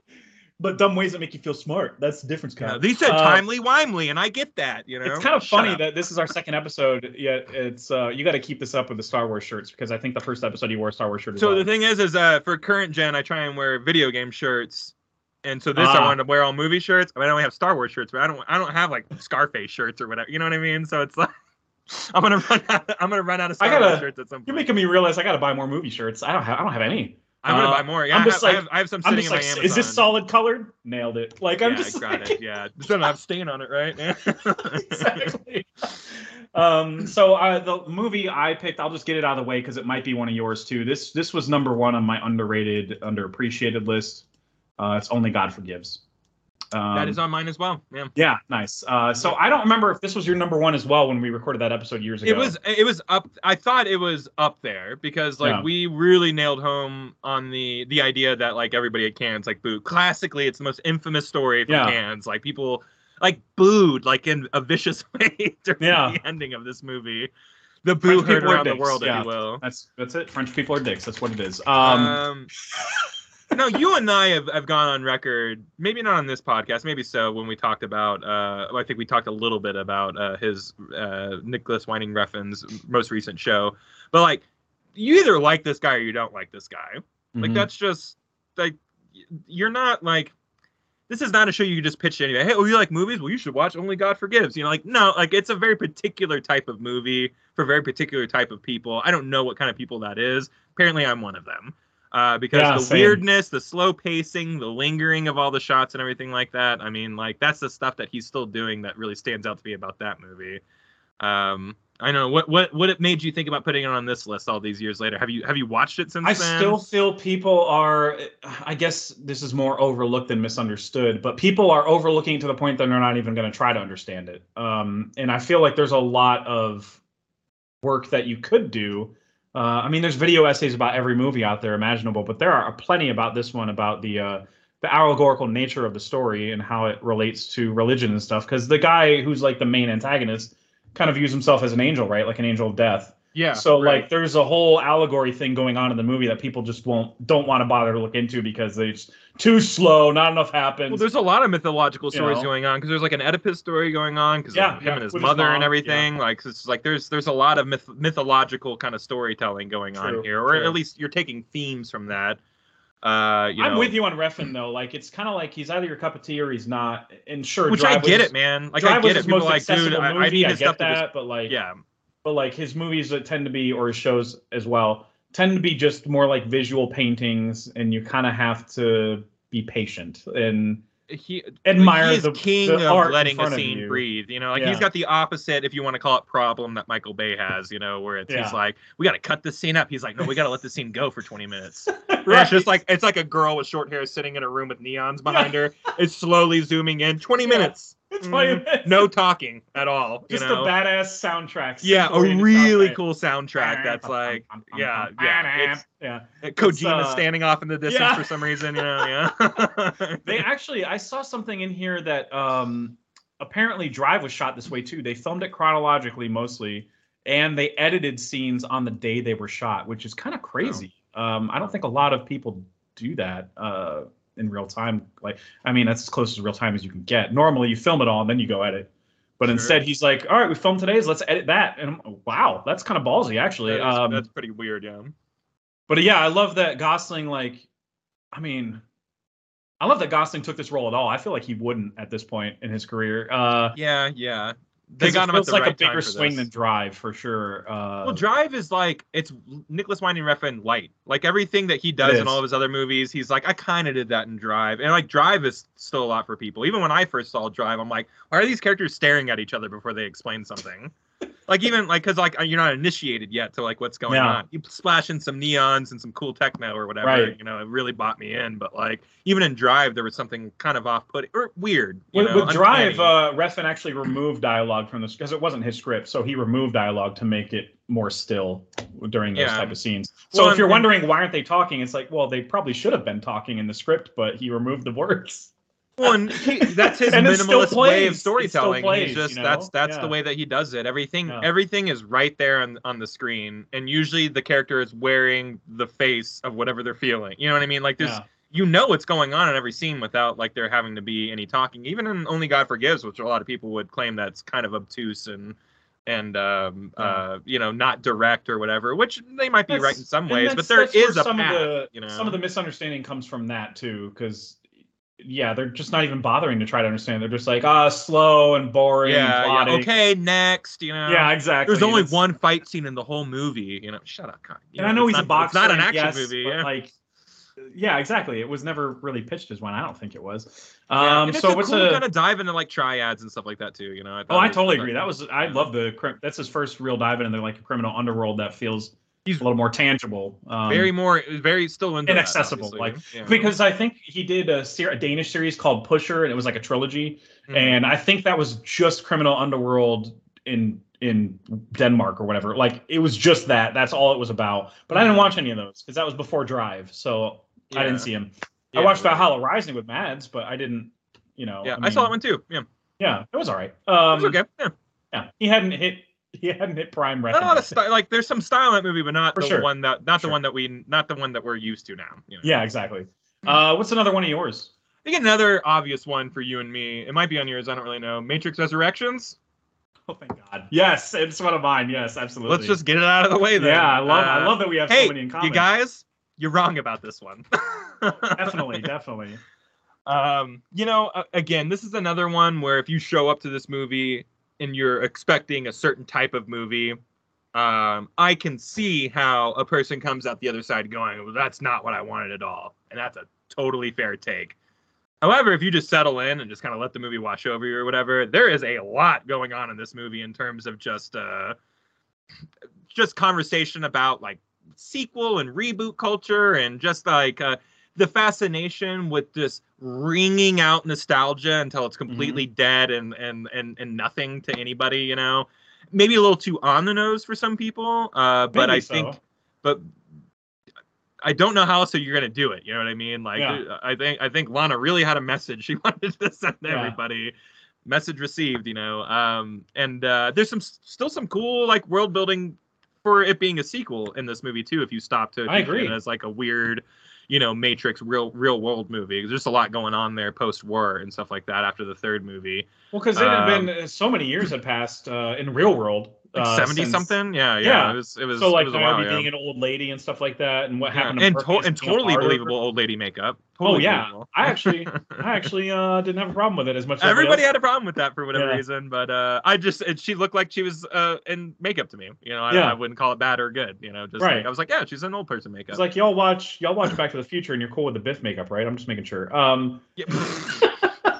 I know it's the 80s or whatever, but I'm just saying the makeup looks a little similar and it plays just as well to me. I'm totally with you on all the messages that it iterates. Sure, it might be on the nose in some of the dialogue about like reboot culture and stuff like that, and how hollow like ideas are that come out of these people's mouths. Like they're just regurgitating things people have already done before. Buzzwords and cool guy talk and all that stuff. You know, so it's just, almost like they put some of their brainstorming sessions from the writers' room into the movie to be like to tell the audience we're not doing that in this movie. Yeah, you know, we're doing something totally different. And I mean, I loved what they put into it. So I did too. I remember like some stuff either got leaked for you or you looked into it a little bit before the movie came out and you're like, this is a big swing movie, man. And I'm like, I don't know what that means, but we're gonna find out, I guess, you know. And it was a very big swing. You know, it would have been easy to just make it another Hong Kong action flick. You know what I mean? Like, it would have been easy to do that. And I don't think people would have liked that either way. You know, like, I think that, like, people would have been like, well, that was just pretty samey. It just kind of felt, exactly. It felt copy and paste. It felt uninspired, yada, yada, or whatever. But instead, she took this really big swing, and, like, it was not the movie anybody on earth thought it was going to be. And that's pretty brilliant, because when you watch the trailers, like, you think you're signing up for a movie where the intriguing part is like, why is Neo back and yada yada, and like it just looks like a Matrix sequel or whatever, but really it ends up being kind of like a half satirical, half, you know, like sequel type of like experience. And I've never seen anything like it. I think it was a totally unique experience. And to all the people who still to this day like look back at it, I made like my top 10 list and that was my #1 movie of the year. Everyone can suck it. People were like, really, your #1? I could never take your advice for like movies ever again. I'm like, good. Please. I don't. I super don't care. On my threads again. Yes. I'm super happy that I have you around. You know, if me liking a movie ruins your day so bad. It was definitely in my 10 as well, but that was like a pretty good. It was pretty. It was a big year. I chose it over Dune, and a lot of it's like there's some big fuck you energy going on with me putting. For sure. That definitely weighed into me putting it as high as I did, for sure, as well. Dune I had higher. Dune is just a better Titane movie. I had higher, which is that French movie about a girl who fucks a car. Yep. I love that movie so much. Riders of Justice is higher. I love that movie. Yeah. Judas and the Black Messiah is higher. That movie is very Scorsese. I love it. But yeah, I did have it in my 10 because it was just like. I mean, to me, it was undeniable because in the fact that people were so like adamantly already against it within the first 24 hours of seeing it on HBO Max, just broke my heart all over again, just like the other sequels. I was like, damn, I'm gonna be like one of the only ones defending this movie now. It was again, like this. It was this weird thing where it's like suddenly this movie came out and all of a sudden it's like, well, I wish it was more like the sequels. I'm like, the movie y'all all bitched about for the last 20 years, like those movies. Like, I've never met anybody who's like those movies except for you, which is why we started a podcast. You know? Pick a lane. Jeez. Yeah, like it's just like people are just so all over. It's the same thing with like Star Wars, where it's like, well, I just wish they were more like the prequels. I'm like, you mean the movies everyone crapped? Like, what are you talking about? I know this whole suddenly we all love the prequels. You know, like they're way better than the sequels. That's more definitively revisionist history right there. Yes, that's a really good example of it. Yeah, it's like, no, dude, I was there for all of that prequel talk. Dude, man. I was there, man. You know, I was a kid, and maybe other kids enjoyed it. Like I had peers that were enjoying it, but dude, I remember just people 2 or 3 years older than me being like, "This is the biggest piece of shit in the entire world." Like, I remember, I lived it. I remember that. And now, when I hear the phrase, I think we should really think about how we assess the prequels. I'm like, you are such a pretender. You hated them too, like everybody else did. Yeah. Whatever. Anyway, I want George back. I'm like, you bullied him. You bullied him out of the franchise, guys. I was there. The old movie I wanted to pick. This is from 1960s. I don't remember the exact year, but A Clockwork Orange is what I went with. Oh, sure, yeah. There's actually like the OG misunderstood flick. I feel like it is. I feel like there are some takes that I've heard on podcasts and stuff that were kind of like, I don't think you watched the movie, or maybe just the message that it was trying to convey was just buried too deep behind all the violent images and stuff, and you weren't willing to look past that. Which I can kind of get that. There's some traumatizing scenes in there, especially for a 60s movie. But there are some people that are just like, it's just violent and you know, like there's just sexual assault just for the glorification of it. And I'm like, I don't think you're understanding. This is literally misunderstanding to me. No, it literally is. Because I feel the message is pretty obvious, you know. Not that like he doesn't like, you know, nuance his way through that movie or whatever, but like you are definitely taking the wrong message. You come up the other side being like, oh, that was just gratuitous for the sake of it. I'm like, wow, that was right over your head. Like you exactly. I feel like the movie was the tone of the movie, I think, confuses people in the beginning because it's like the movie is celebrating Alex's crimes. Mm-hmm. And his numerous sexual assaults and his threesomes and his murders, But really, it's Alex celebrating it, and we're in his world. You know what I mean? Yeah. So like the music is mirroring how he feels about what he's doing. And I don't think it's Kubrick trying to tell you should feel great about what he's doing right here. I don't think it. In fact, I think he wants us to be repulsed by how he's conveying the violence. And the sure. So when the shoe does drop and he is forced into having his free will Sasso removed. Or free will Sasso. Free will Sasso. So when he's having his free will removed from all those exercises, that you're supposed to like almost forget that shit happened, all the bad shit he did and then you start to pity the guy. Like he goes back home and his stepdad is just a dick to him, or I guess it's just his mom's boyfriend or whatever, just a complete dick to him, and he can't even stand up for himself to the guy. Yeah, he can't be like, exactly. Please cut me some slack, because he gets nauseous and repelled by the idea of it. Like, so really, it's more of a conversation about free will than anything else, and the movie does want you to feel grossed out by everything that happens in the first part. Well, there's a whiplash. So you feel grossed out, by what happens to him in the second part. Like, yeah. You know, it's not black and white. And people that want to view movies through like a black and white lens. No, I mean movies that were created to create like a nuanced and layered discussion or point or idea of a specific subject or exploration of an idea. You know, and it's just leave some room to think about it, guys. You know, like there's always some wiggle room there to bring in your own interpretation. They just see something like the visuals of something that, I mean, it is disgusting. Like, you're irrefutably, if you have a set of morals, you're going to be repulsed by what you see. But like, you have to. That's the ride that you're on, though, because when you do feel sorry for him by the end of that movie, like you start going like, "Oh, I'm feeling sorry for this like maniac," you know, like you're, again another layer of feeling gross. Like, exactly, you know, another layer of you questioning your morality and stuff like that, and like, dude, he just took you on an emotionally manipulative ride, you know, and like that's what you're here for, baby. Right. You're here to watch a movie, and that's a prime example of going on a ride. But some people are, I guess, resistant to the ride in that movie. Yeah, exactly. Because it is so repulsive. It feels like, for some people at least. But the people that did voice it, even though it was like a handful of people on like podcasts I listened to, they were very like adamant about their stance to the point where I was like, I don't even think you stopped to ask yourself why you were seeing the movie, because you have to ask yourself why to get to the root of what the movie's trying to tell you. Anyway, that's my old one. Hit me with another one of yours. My oldest one, to keep with the theme that you started here, and it's not very old. This was on my underrated gems list that we keep on referring back to. It's Last Samurai. Very misunderstood. Very misunderstood movie. Yeah, the white savior who saved nobody. It's a pretty easy to just go, are you talking about that Tom Cruise movie where he saves Japan, you know, or whatever? And it's like, yeah.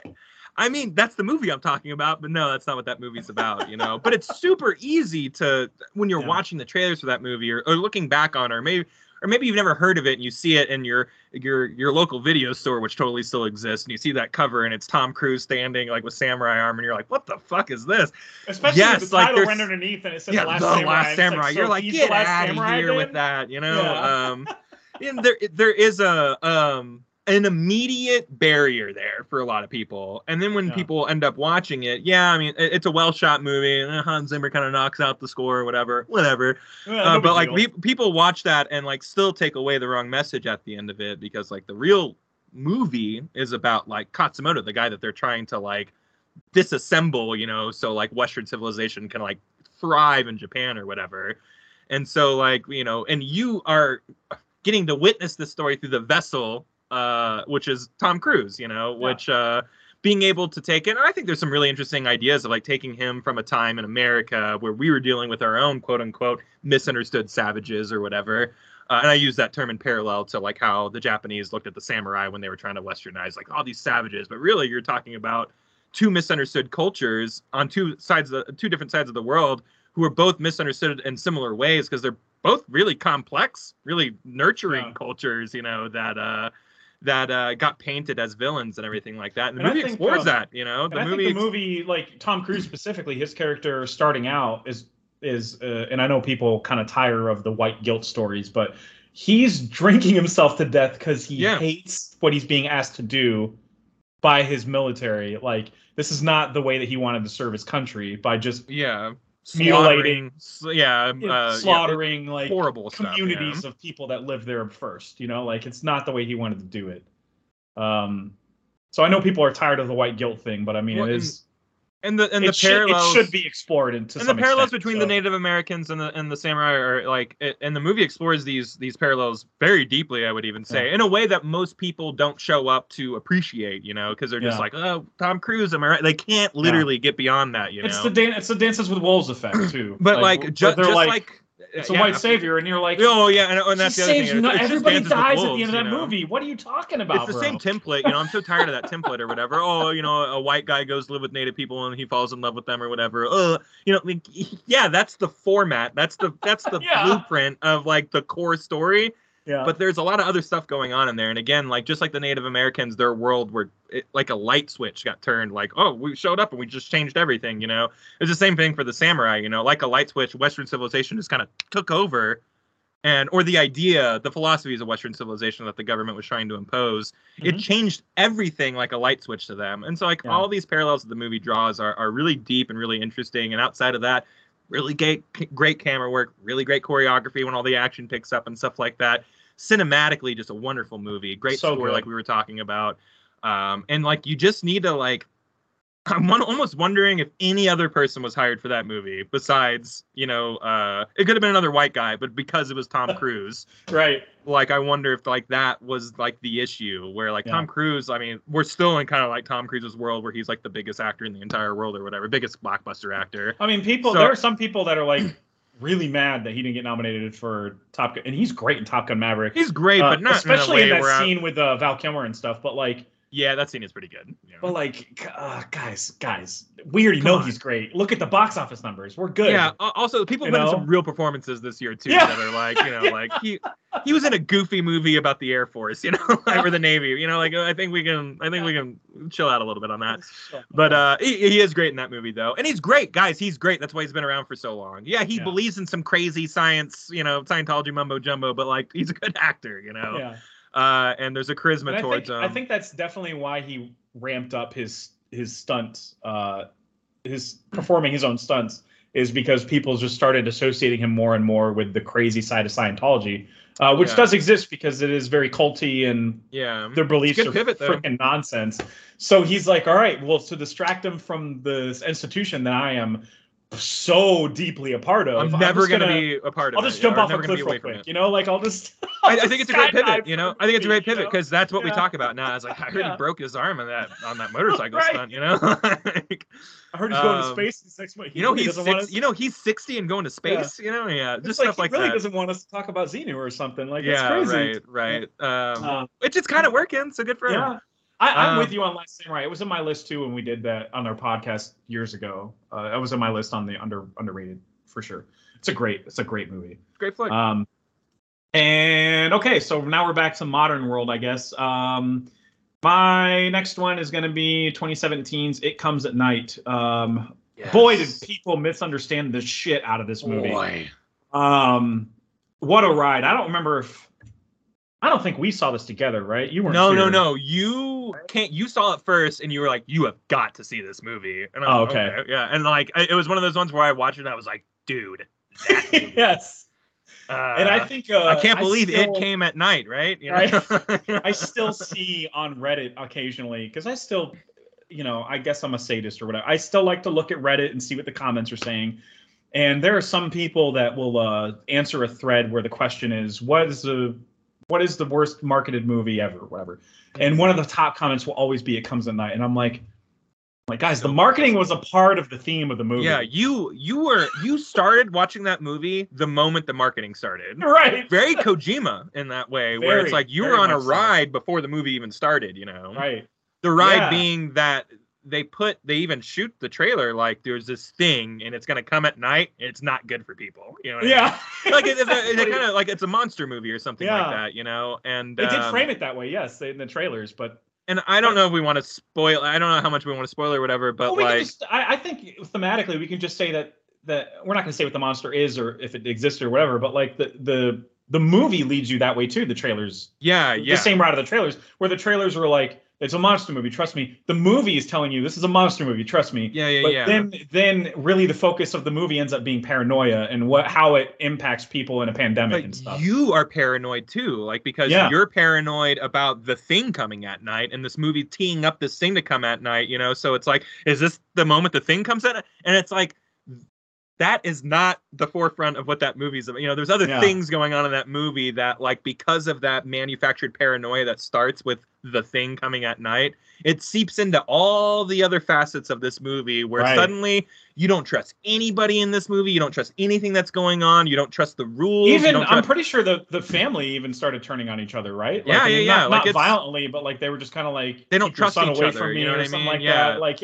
it's like there starts to be this discourse in the house because again, it's like everyone's trying to survive this like post-apocalypse or whatever, where maybe some kind of disease happened that kills people pretty good. Like, I took it as like just a pandemic kind of. So in a way, this was kind of like. But like in ways, like it's is this a zombie movie? Is this like like it's just like you don't know, and you not knowing, it's always in your head, and the movie wants you to be in that space where you're just kind of paranoid and on edge. And I think that's the thing that's lost on a bunch of people, because again, like that paranoia started the moment the trailers did. So if you saw the trailer, and it's one of the only movies in history that I'm like, make sure you watch the trailer before you watch the movie. Me too. Because it's part of the experience. Or even look at the poster, because it's just a dog barking at the darkness, and you're like, absolutely. What is that? Yeah, what's it barking at? Yeah, it's coming. It's just I think it's genius, and if people are saying it's the most worst marketed movie of all time, you miss the point for sure. Yeah, absolutely. Yeah, misunderstood completely. It totally fits the definition for me. What's another one of yours? Maybe this was on a short list for you, or maybe it was in your mind at some point or whatever, but it was 2020's Tenet.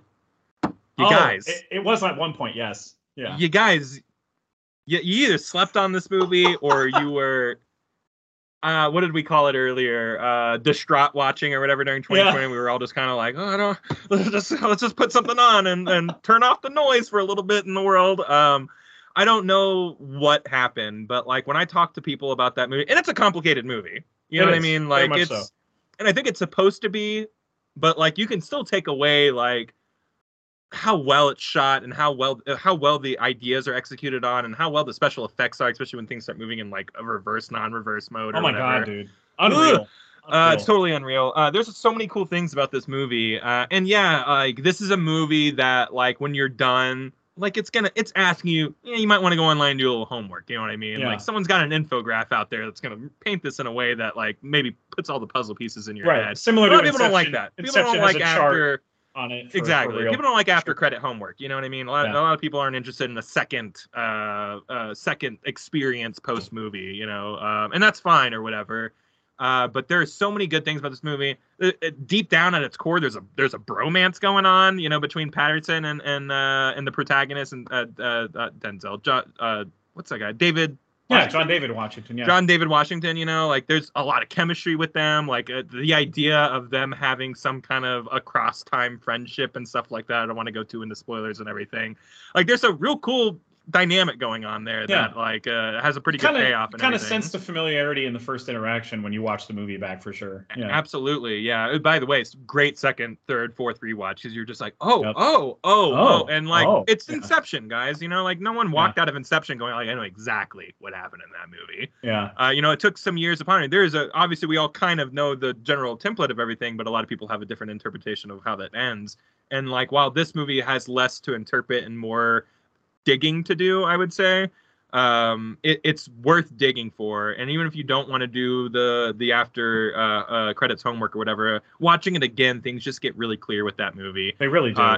In a way that like it's kind of more enjoyable on that second watch because like you kind of know what to expect, you kind of know all the twists and turns and everything like that. So that second watch, it's calmer. I wasn't trying to like, okay, so what's this mean? And temporal pincer, what is that? Like you're not worried about all the lingo that's already there for you. So it's like it was a calmer second watch for me in a way that like really elevated that movie. Dude, my brain was spazzing out hard that first time I saw it. And they were explaining the temporal pincer, and I was like, I just need to see the scene. Just show me the scene already. Yeah. I'm glad it's color coded too. That was really smart.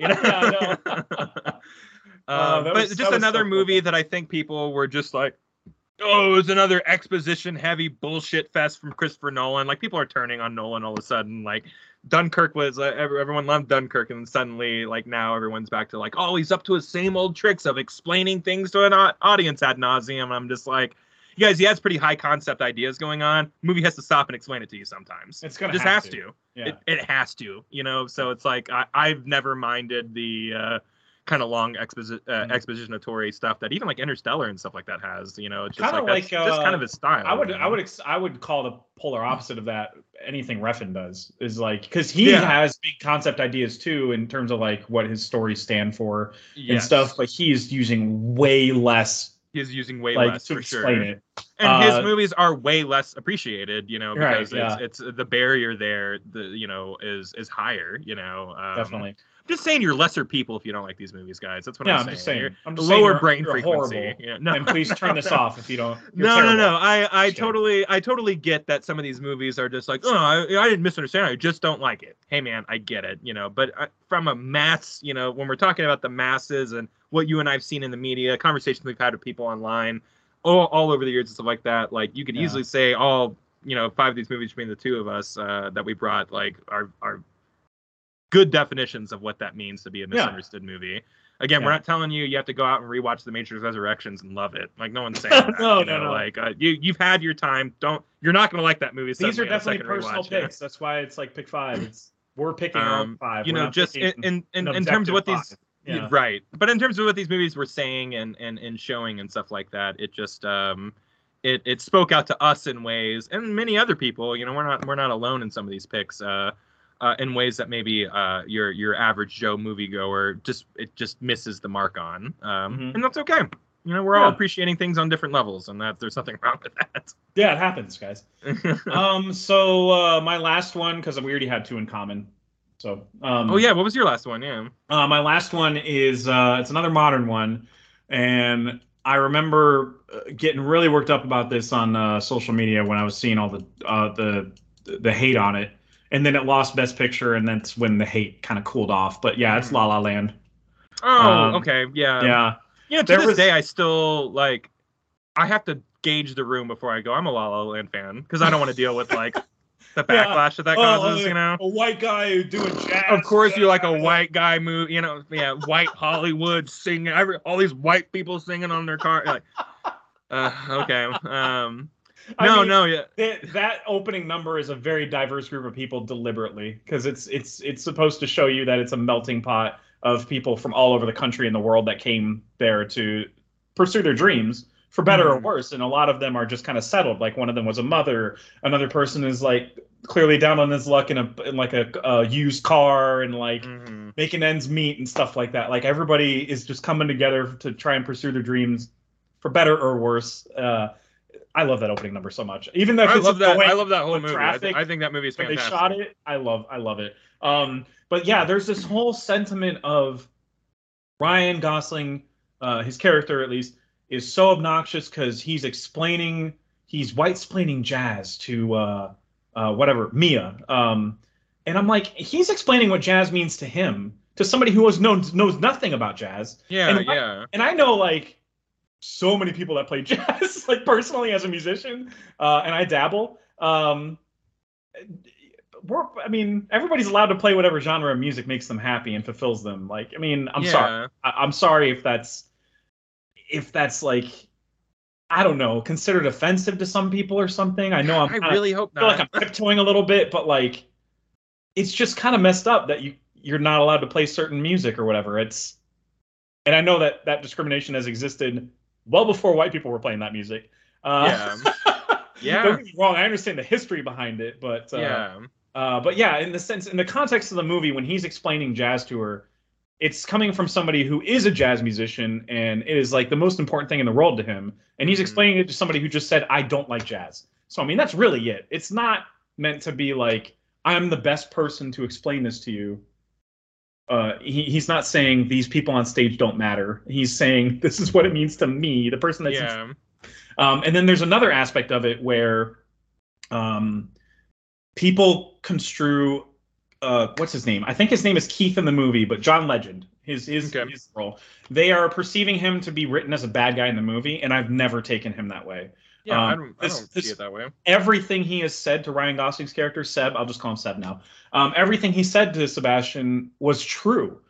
And that's why Sebastian just sat there in silence and took it whenever they did their first rehearsal, and Sebastian's just sitting there. He's just kind of like surprised at the direction of the music, because it's jazz, but there's like hip hop and shit in there. So he's kind of like thrown a little bit, and he's like, I know it's different. And he's like, you always talk about how you want to save jazz, but you can't be a revolutionist if you're such a traditionalist. Like, yeah. And that's such a great line, because that is accurate to a T. That's Sebastian. Like, he refuses to evolve the music, the genre, to make it more appealing to the masses. He refuses. He's like, no, we're going to do it the old school way that they did in like black and white movies and shit like that. Like, we're going to do it that way. So, I mean, I think people perceive or think that the script was written to have John Legend's character be a bad guy, and I've never taken it that way. I've always thought of his, sure, his band does cause a wedge in the relationship and whatnot, but I've never taken any of the words that he said as like, oh, this is a bad guy saying bad guy things. Like, yeah. In fact, I've found him to be give the most accurate assessment of Sebastian's character in the entire movie. Like, right. Yep, that's him. He's stubborn as hell. He's a pain in the ass, like he said. Like, yeah. So people just have this misread on the movie completely just to shit on it, because it was high and mighty for quite a bit there until, it in dramatic fashion lost Best Picture. Because of a mix-up between old people. What a flub. Yeah, I know. And I think this will be Jimmy Kimmel's first time hosting again since then. This year. It's gonna be interesting. Do you have any others? No, that was my 5. Cool. I'm just gonna recap America's pick 5, I guess, for the. This is just a weekend box office. Not that it ever changes throughout the week, but number 5 was A Man Called Otto, holding strong. Tom Hanks, good for you, man. Number 4 is Missing. I talked about that on the Current Gen podcast. I really like that movie. Like that one, yeah. Megan Mathregan was at number 3, which is perfect, and it actually gained money. Is that That's right? insane. That movie is insane to me. 23? Like, the fact that it's doing so well as a January horror movie, like, it's so. I'm like, none of this makes sense to me. Speaking of not making sense, number 2 is Puss in Boots: The Last Wish. This one is just gaining so much steam. Have you seen that this is one of the highest rated movies from last year on Letterboxd? No. Like, the rating just keeps going up the more people see it. Because this movie is really good, but it's just like, is it that good? I don't know about that. Oh, yeah. I don't know about that, dude. I don't know about that, dude. But yeah, number 1 is that stupid James Cameron water movie. Who cares? Yeah, that's this week's. I heard they're gonna bring fire to the next movie. That's what I heard. Yeah, that's what I heard. And then they're gonna bring in whatever, I can't think of a character's name from the show. No, it's supposed to be a fart. I don't give a shit about any of that. That was our Raz of the week. We're allowed one.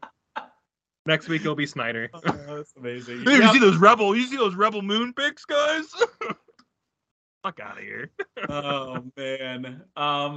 So thanks for listening. If you listened this long for the Current Cinema podcast, I said outright my mission was to do an hour-long episode. We gotta find our group. We'll find it. Whatever. It's early in the run, and the only people that'll give me the most crap for it are our Current Gen co-hosts. Yeah, so, No. But I think that we can get it there. I think it's just about structuring and.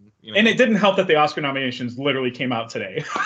Yeah. Those are big. If you're having a movie contest, I feel like you have to talk about Best Picture noms. Right. At least. And then I'll have more Sundance stuff to say next week. So there's more of that too. More extra news related crap to pile on to our already long conversations. But I love talking about movies with you, man. So I appreciate you doing this. Yeah. And hopefully we'll get some more people on here at some point. Whether they're from Current Gen or I know plenty of people in my life that want to talk movies with me, like on a podcast. Yeah. There's one guy who's like, we're kind of like Siskel and Ebert a little bit online, where we just argue with each other incessantly about movies. And he really wants to podcast with me because he wants everybody to see how deeply we argue. We argue so hard. I'll be a fly on the wall. I'll let you guys just have at it. Well, he loves the hell out of Pacific Rim, and I know you did too. But I enjoy it. Yeah. That's our main thing. We used to work together, and back and forth, we would just be like, "You're wrong. No, you're wrong. You're wrong. Yeah." We would just make offhanded comments to each other about like how Pacific Rim sucked, and he's like, "Oh," and then he'd say something about a movie I like that he thinks sucked or whatever. It's just that kind of fun. You can't take digs at the darlings, you know? Yeah. Well, I did change my personal Twitter account to the podcast because I don't really use that for music anymore. I don't really want to use Twitter for that. I just want to use it to blurt out movie shit. But if you want to follow us, you can. Current_cinema is I think that's the Twitter name. But yeah, please, if you're listening to us on YouTube or Spotify, Apple Podcasts, wherever else they are, Stitcher, we're on all the places now as our own separate feed. So please subscribe to us. We'll only be on the Current Gen podcast feeds for like an episode or two more. And then we'll just solely, as far as just the podcast feed, we'll solely be on our own feed for that. YouTube wise, I think we're just going to stay on the channel. Yeah. Because it's fun. We put Chocobo Central there. We put other stuff there. We're going to. That's where all of our current stuff is. Yeah, exactly. The current branded. Current brand. Yeah. So thanks for listening, everybody. I didn't even introduce us at the top, but I'm Jeff and he's Kyle. Yeah, I don't and I don't care. So I don't. Yeah. Who cares? Good night and good fight.